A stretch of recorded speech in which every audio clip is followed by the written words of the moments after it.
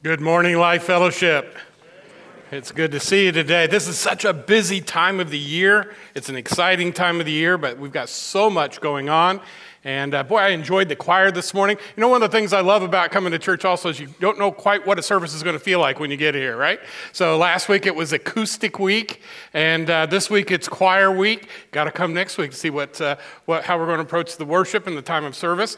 But am I going blind, or are you all in the dark? So we got a problem with the lights or something? Because I got to see who I'm talking to, or I'm going to lose my mind.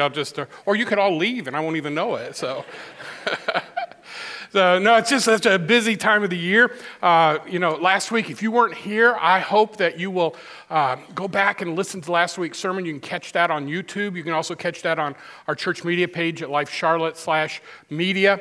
But Pastor Ben kind of gave a little glimpse, a little look into what we can expect in the future as we talk about how to take the gospel out of this place and around the world into the community, the One Life Challenge. Who do you know that's close to you but far from God, that you can be the story of the gospel in their life? And we're going to use the bless, or the first thing is you got to make sure you're praying for them and that concept. So if you haven't seen that message from last week, please go back and watch that. You won't feel connected to some of the things we talk about if you don't do that.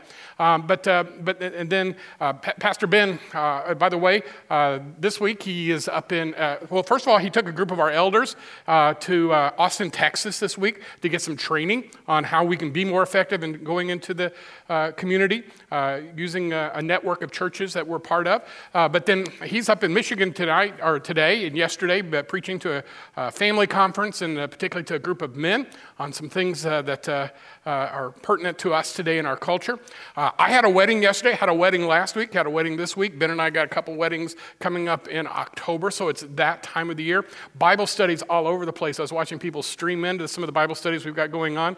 Communion Davida, man, were they rocking this morning? I'm telling you what, you could hear them worshiping and so forth. That's going great guns. So we've got our Spanish-speaking service going on. Bible studies on Tuesday. Our ladies group is just doing fantastic. We got men coming together on Saturday morning. I'm saying, and small groups everywhere. My small group just keeps bursting at the seams. I keep thinking, well, maybe it'll get a little smaller and more intimate, and then another wave comes in, and I'm so thankful for Troy Pugh and his leadership as we work with college kids. We're starting a new young couples group. We had one. It got too big, so now we got two that are starting. So I'm just telling you, there's good things. By the way, we have another life group starting in Mooresville. So if you live in the Mooresville area looking for a life group, that's getting started. Good things going on.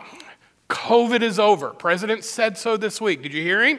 He said the pandemic is over. So in case you're wondering, it's over. And if you're watching online, come on home. We're glad to see you. But we'd like to see you face to face if you would. We'd love to have you back. But good things going on, and we praise the Lord for it. I'm so excited about this study that we've been doing. And as we go into Daniel now, we're kind of getting into some of those chapters that have some really interesting. And by the way, there's just no way that Ben and I can do this. I mean, we're taking all fall to do it. We're taking like 5 months to do this. And we're just scratching the surface. I'm hoping you're reading and studying and going deeper in it on your own. Today we're in chapter 4. Next week we'll be in chapter 4. I'm going to take the first half. Pastor Ben's going to take the second half next week. And we're going to try to make some applications. But I want you to understand there's so much more there. And you don't eat once a week, right?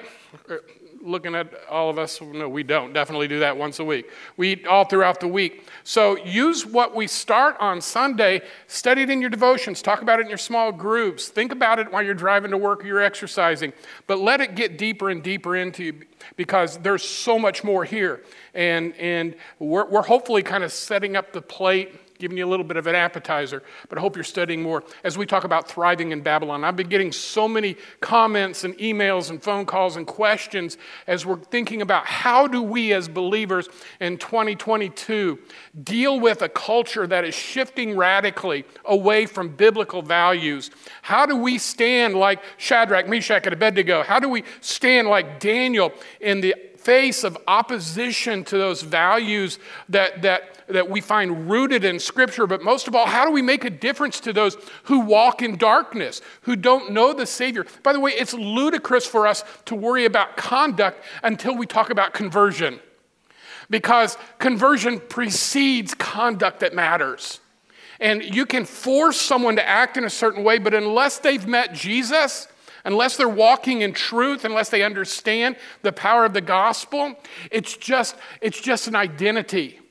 And we're more than our political affiliation. We're more than our national identity. We're more than our educational background or our socioeconomic level. We're more than that. We are children created in the image of God, pursuing truth, if you know Christ. And that is what we should be focused on more than anything else. So as we look at this passage this morning, back and forth, because to me it's really, really important to read all the scripture or whatever. We've got communion this morning, and we've got a lot of things going on. If I just read this passage, because they're long verses, taking about 7 or 8 minutes. So we're kind of looking at it in snippets, and I'm going to give you the overview. And I asked on social media this week for you to go ahead and read it, and hopefully you did if you follow me on social media.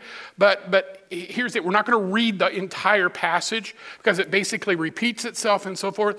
But I want to just kind of talk to you about what it means, and I want to talk to you about how it applies to us today. Because in this passage, it is one of the most unique passages in all of Scripture, let alone Daniel.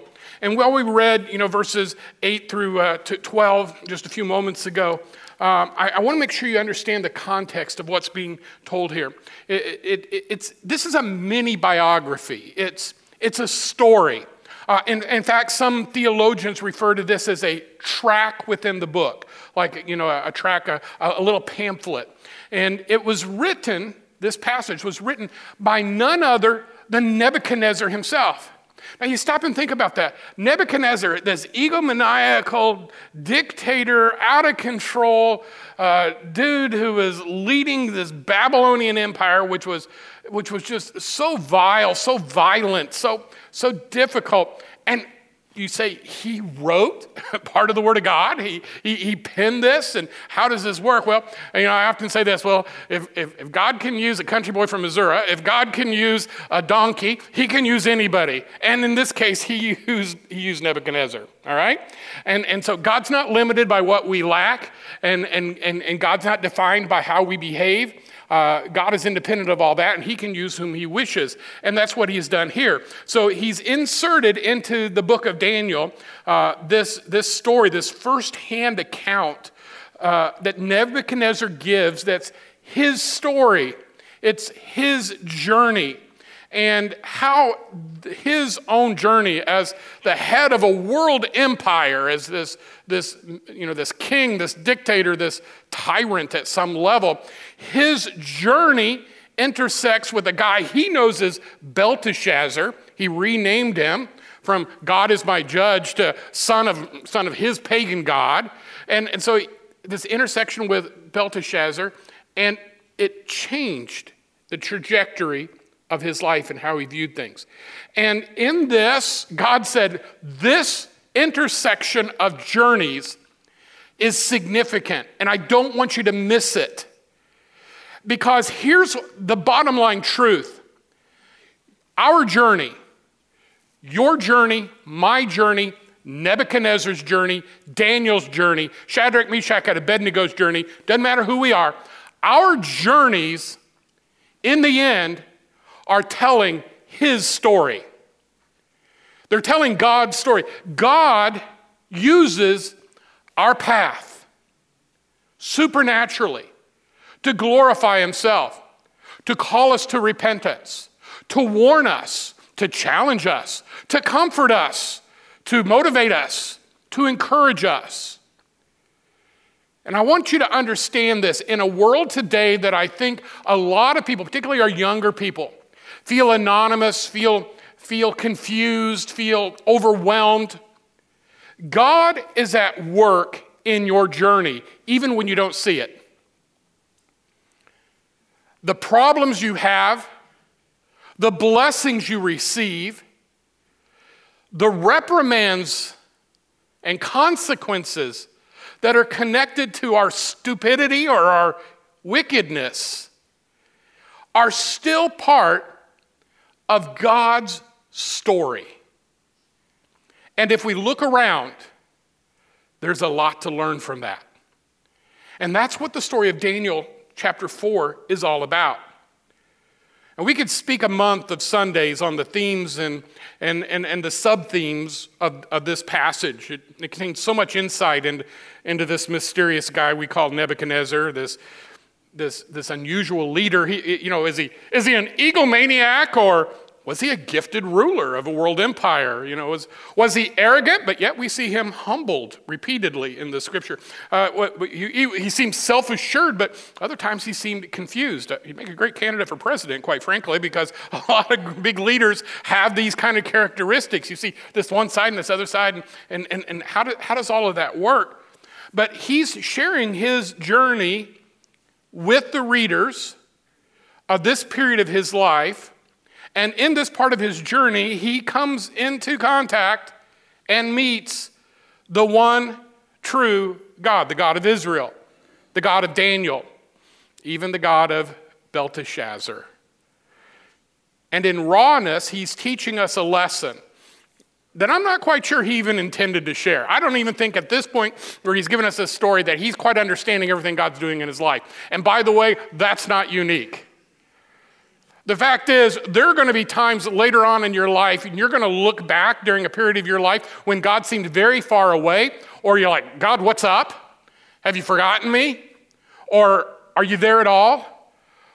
And then all of a sudden, a few years have passed, and other things have fallen into place, and you say, oh, that's what God was teaching me.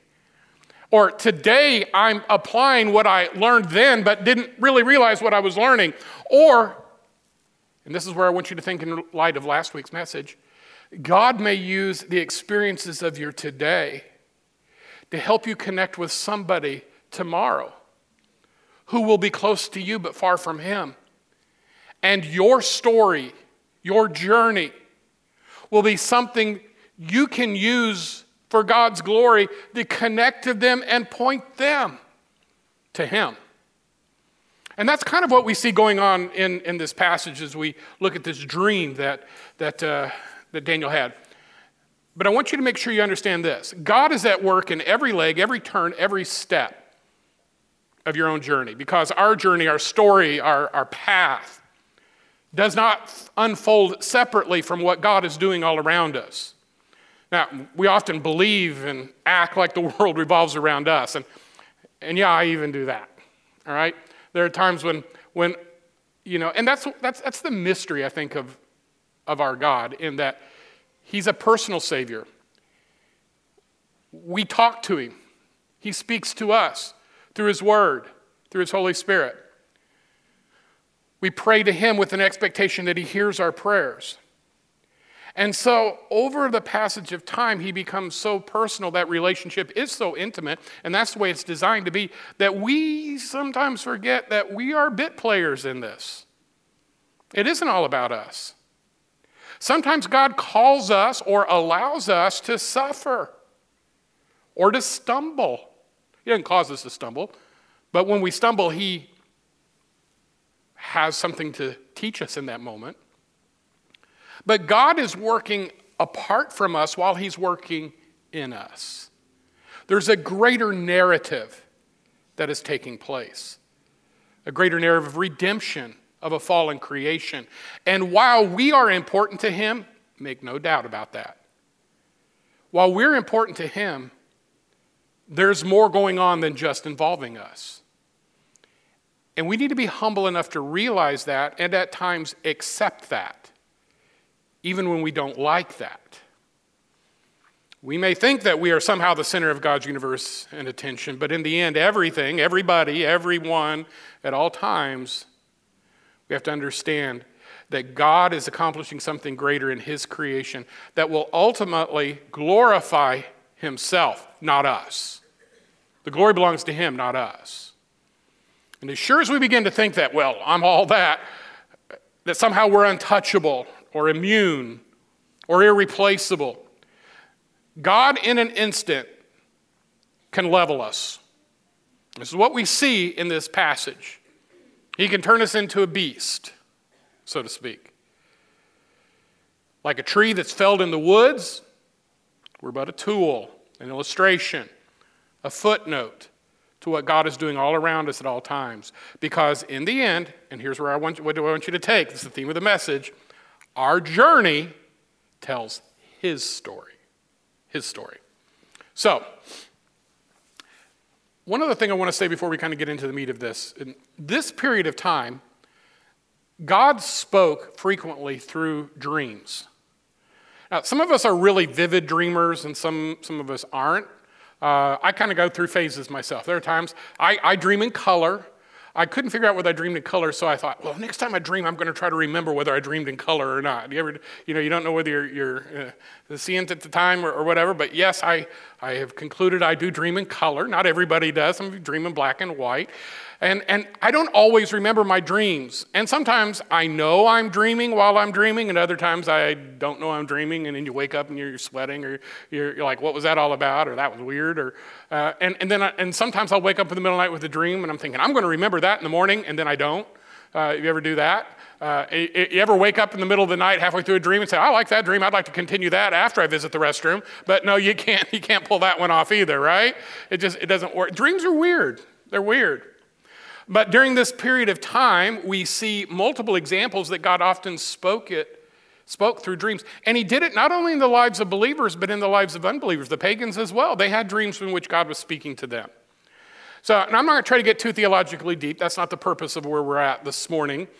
There are explanations and there are theories for why this was the case.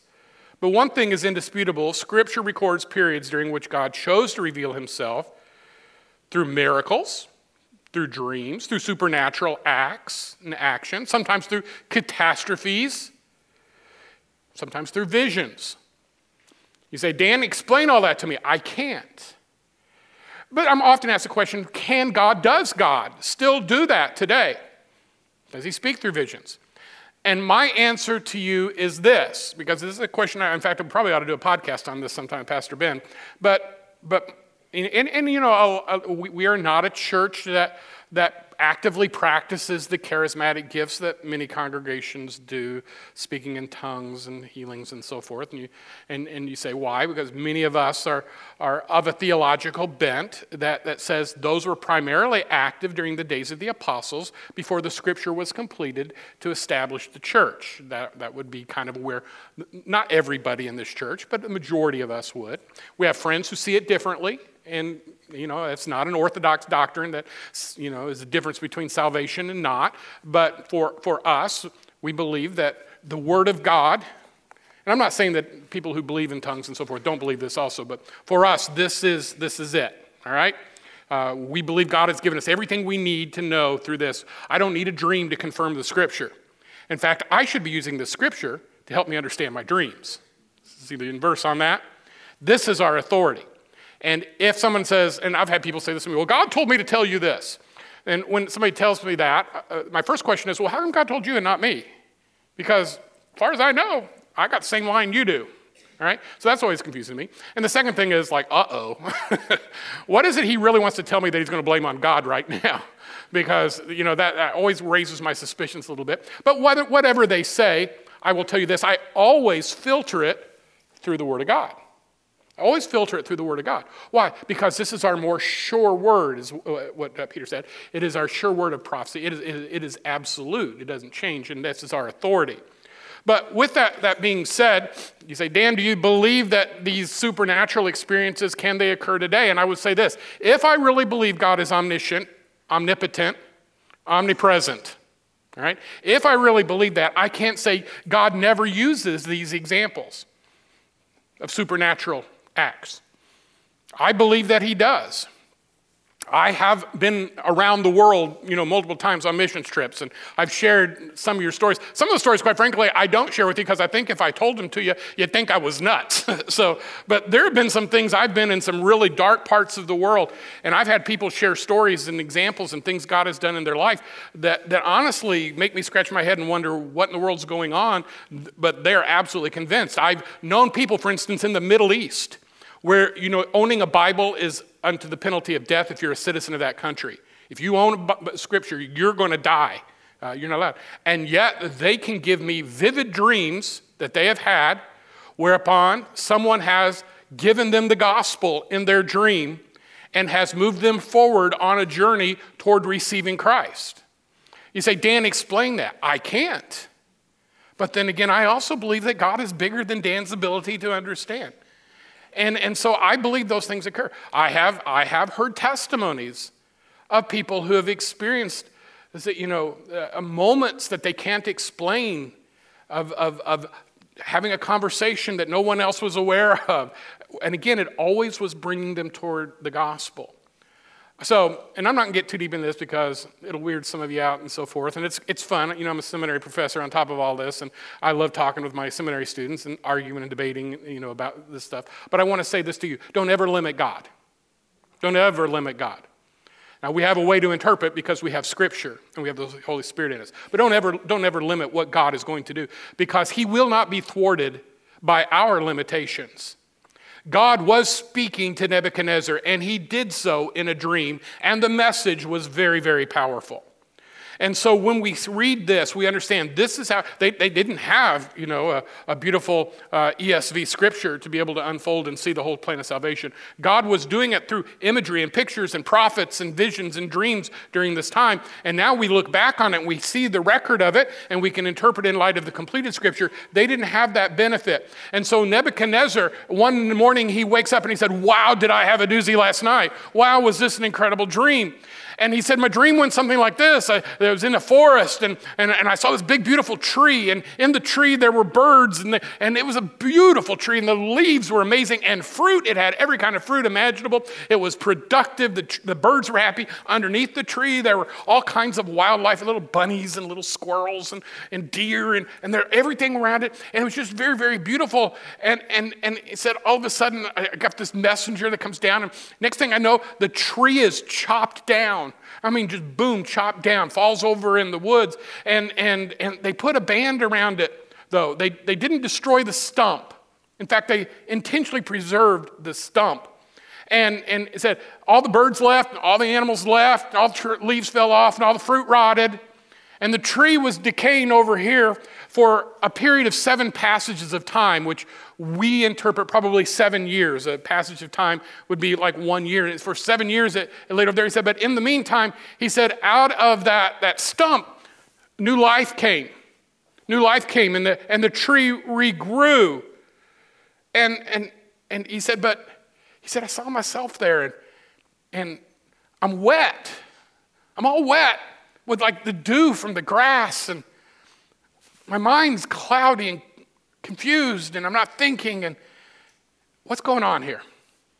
So in those days, they would have a court, like they do British court or any other courts they'd have. And among his court, he would have all kinds of scientists and business people and scholars, and he had a group called the Magi, and these were interpreters of law and interpreters of dreams. In fact, these are the same kind of people that went to see Jesus after he was born. And it was where we get the word magician, but also where we get the word magistrate. All right? So these weren't just crackpots. These were educated people that had a gift of insight based on their knowledge. And so he would call them, and some of them, would wow people with what they could do in their math. And he said, I need you to tell me what this dream was about. We're like, I don't have a clue. And by the way, in those days, the king had the prerogative. If he called you and asked you to do something and you didn't do it the way he liked it, he'd just take your head off. You were done, toast. And so like when you got called to give the king some advice, man, you were nervous. Because as you would come before the king, you realize, if I give him an answer he doesn't like, if I give him the wrong answer, if what I say is going to happen doesn't happen, this could be the end for me. So it wasn't like people weren't looking forward to saying, hey, the king wants you to come and give him some advice. They're like, yes. No, they're like, oh, great. Here we go. This could be it.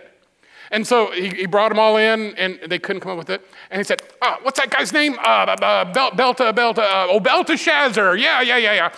He did one of my other dreams before. Let's bring him in here. Let's see what he has to say. And the scripture seems to indicate in chapter 4 that, Daniel wasn't real wild about this either.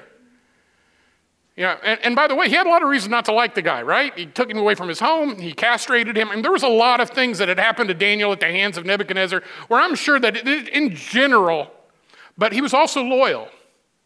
And he said, okay, I'm going to do my best. He wasn't loyal to him as much as he was loyal to God. And he figured God was doing something. So he came in and he said, yeah, I'll tell you what your dream means if you really want to hear it. But you need to make sure you really want to hear it. And he said, yeah, tell me, you're safe. So Nebuchadnezzar kind of said, you're good. And he said, well, here's what it is. He said, man, you are one great king. You are amazing. You are powerful. And that was pretty obvious.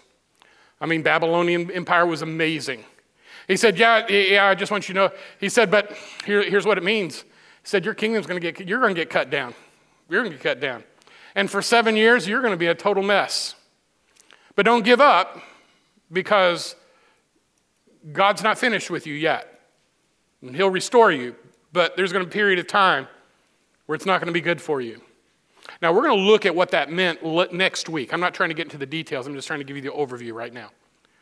But we know if you read the second half, basically, Nebuchadnezzar loses his mind for about 7 years. So much that he quit taking care of himself, no hygiene, no cutting of his fingernails, no cutting of his hair. He basically lived on the prairie and in the woods. He crawled around like an animal and ate grass. All right? Kind of going to lose confidence in a leader like that, aren't you? But that's what happened for 7 years. He just basically lost it. But after 7 years, he came back. And this prophecy was fulfilled. But it was a very humbling thing. Can you imagine going from the head of the most powerful empire on the planet at that time? And where is Nebuchadnezzar? Haven't seen him for a little while. He's behind the castle. And last time I saw him, he was chewing some grass. Yeah. Of course, that wouldn't surprise me in some of our politicians, but it was kind of shocking for Nebuchadnezzar. But after 7 years, he was restored. So I want to kind of back up. We'll finish the story. Ben will finish the story next week when he teaches us. But here's where I want to go with this. Again, God is doing something in your life, and it may catch you by surprise. It may be shocking. It may be the fact that you have messed it up. It may be that you're strolling into sin. It may be that you've made an unwise decision and the consequences are unfolding every day in your life. But God's story and your journey together can have a meaning that glorifies God. This is what happened with Nebuchadnezzar. And this is what can happen with you and I as well. Now, at the end of this passage, Daniel confronts Nebuchadnezzar. And he confronts him with 3 sins. He says, okay, this is what's going to happen to you, but God's not finished with you yet, and here's my counsel to you from Daniel to Nebuchadnezzar. He said, first of all, watch your pride, dude. Watch your pride. Now, we know that, he's going to erect a statue. All kinds of stuff going on in his life, right? He wanted all the praise and all the glory. Nebuchadnezzar was the dude that would put his name on the side of every brick so that when you visited Babel, by the way, Babel was an amazing city. The Gardens of Babel was one of the wonders of the ancient world. This was a spectacular place. He was building that, he built all kinds of temples and ziggurats and libraries and all kinds of things that were going on. But they all had Nebuchadnezzar's name on them because it was all about Nebuchadnezzar. He didn't want anybody to forget him. And Daniel says to him, look, you got a pride problem, dude. And you need to back off from that. But the other thing he said, I want you to make sure you do is, you've got an opportunity to deal with your unrighteousness. And he said, you need to confess that. You need to make that right. And then the third thing he said, and by the way, look around you, there's a lot of oppressed people. You ought to be showing compassion on them.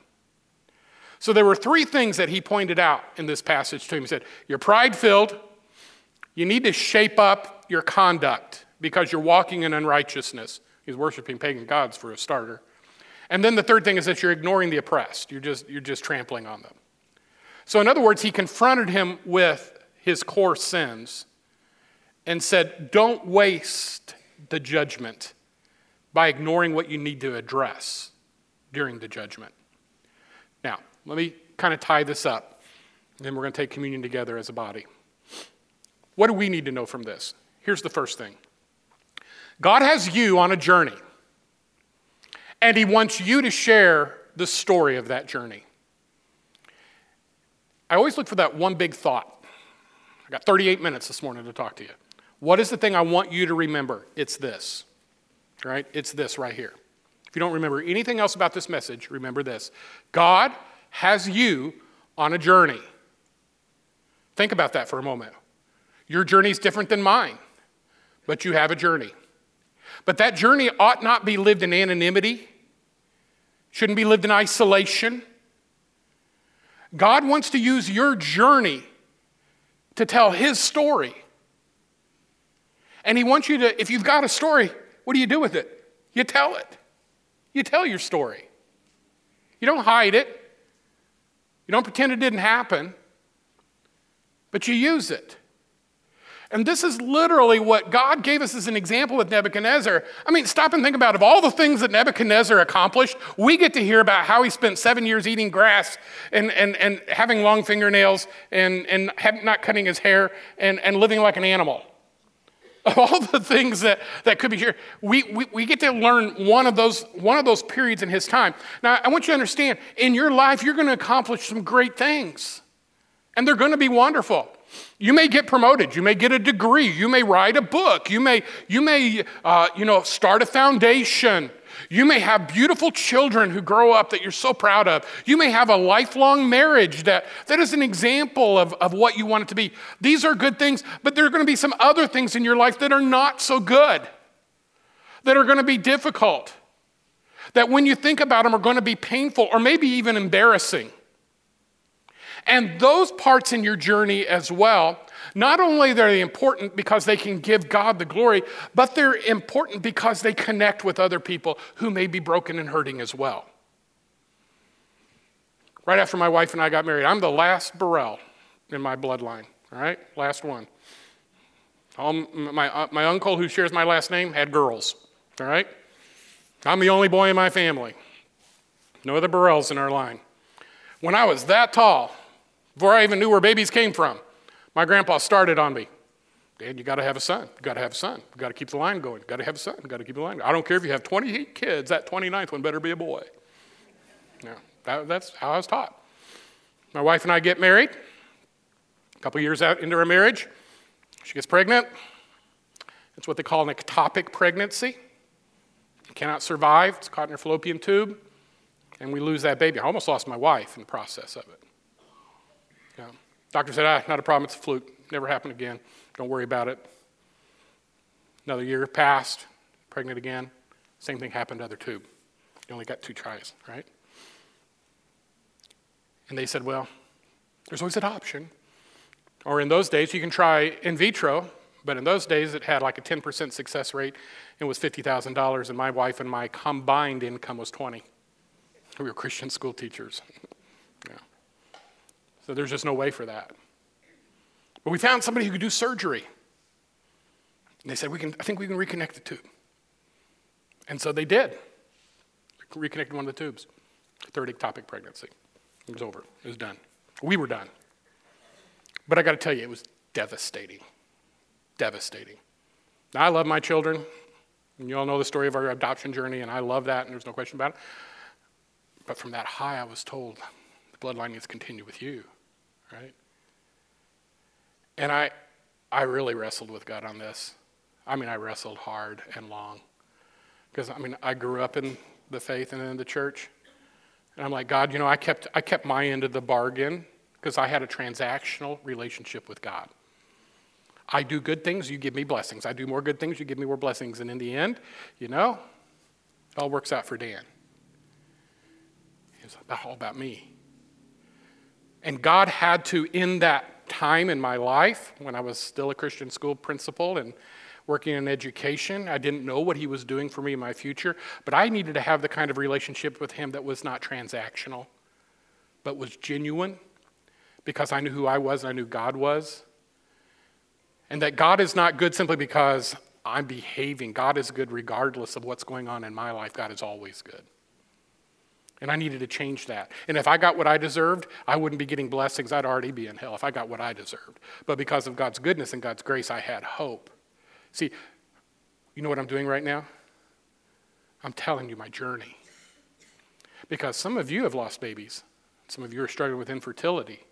Some of you grew up in a place where you viewed God as a cosmic vending machine. You insert prayers, get blessings out, but it's all a transactional relationship. Some of you are really disappointed with God right now, and you're wondering why he's not keeping his end of the deal that you perceived that you had made with him. But in my journey, I had to discover this because I don't think I could have ever been a pastor had I not gone through this and still come out saying, I believe. And not only do I still believe, I believe stronger, better, more accurately now. So God chose to use my pain to grow me deeper. You say, well, Dan, was it worth it? I'm not going to tell you that I enjoyed that I would want to go through that again, that I'm happy I had to go through it. I will just simply tell you this, it doesn't matter, because in the end, God is still God, and Dan is still Dan, and Dan's job is to glorify God. That's my journey. And I want you to connect with that. Now, what's your story? What is your story? Is yours the story of a grand success, the top of the world, everything was going great, and then the economy took a turn, and you lost your business, and you lost your house, and you lost your reputation? Is yours a story of addiction? Is it a story of divorce? Is it a story of failure? Is it a story of infidelity? Is it a story of getting caught committing a crime? Is it a story of depression? Is it a story of constant searching for the wrong things? Is it a story of being promiscuous? Is it a story of being someone who's chasing the wrong things their entire life? What is your story? In your story, remember this: God will bring you to a point where your story will glorify God. And by the way, even if you don't recognize it, it'll glorify God. Because we're reminded that God is not mocked. We'll be reminded that God will not be ignored. We can be reminded that God is just. We can be reminded of a lot of things in rebelling against God, but here's the great thing. When God's working in your life, He's also given you the opportunity to repent and to make things right and to accept His authority in your life. And in that moment, the story expands even greater. But one thing's for sure, you have a story. And that story is significant. And that story has the opportunity to point somebody to God. You say, oh, you don't know me, I'm boring. Oh, no, you're not. You're not boring at all. But let's assume even you were. Let's assume even you were. Your story is, this boring guy found the most exciting relationship in all the universe. You see, there's always a way to point to God in your life. But if you're going to do that, you got to be aware of Him. And the sad thing is, many of us are wasting our journeys because we live apart from any kind of awareness that God's working in our life or wants to do something in our life. Here's the second thing I want you to understand, is God is amazingly patient and gracious with us as He awaits our repentance. God is amazingly patient and gracious with us. Stop and think about this. I mean, Nebuchadnezzar, honorary guy that he was, came to the top of the world, basically, persecuting God's people, all the things that are going on. And God was long-suffering with him. And even in the midst of all that, He gave him another 7 years. You're going to go through 7 years of judgment, dude, but at the end of that 7 years, there's hope for you. There's hope for you. At the end of the difficulty, there's hope. Okay? It's just one more reminder that God is patient, far more patient than we deserve. The fact that He hasn't already ended this planet shows His patience. But I mean, you look at Sodom and Gomorrah, you look at Noah, you look at for 40 years, Noah was building his ark, preaching repentance, waiting for at least one person to pay attention, and nobody did for 40 years. But for 40 years, God said, well, let's give him another day. Let's give him another day. God is long-suffering. But there is a time at the end where finally God's going to say, okay, time's up, click, click. But right now, we can appreciate the fact that God right now still is working in your life and in my life for His glory and our good if we're just smart enough to see it. The third thing is this: God is constantly going after the original sin, and that is pride. At the core of Nebuchadnezzar's issues, right, it was this root of pride. I want everybody to look at me. I want everybody to obey me. I want everybody to bow down before me. It's all about me. I'm going to change your name to be like something that I like. I mean, just everything about him dripped pride. And when it comes right down to it, many of us miss God's best for our life because we're so stinking proud. I'm too proud to share my story. I'm too proud to repent. I'm too proud to admit I need a Savior and I can't do it myself. I'm too proud to even open my eyes and admit that I can't do it all. And yet some of the most powerful steps forward that you will ever make will be in those moments where you finally say, I can't do it by myself. I can't do it by myself. This doesn't make sense to me. I'm broken. I'm at the end of my rope. I need God. And it's at that moment, God has been saying, well, I've been waiting. I've been patient. Now here I am, and he steps into your life. Which brings me to the fourth point, and that is this. God is patient, but he's not going to ignore your sin. He's patient, but there is a payday someday. There is a point in our life where God says, enough. I'm still God, and you are accountable to me.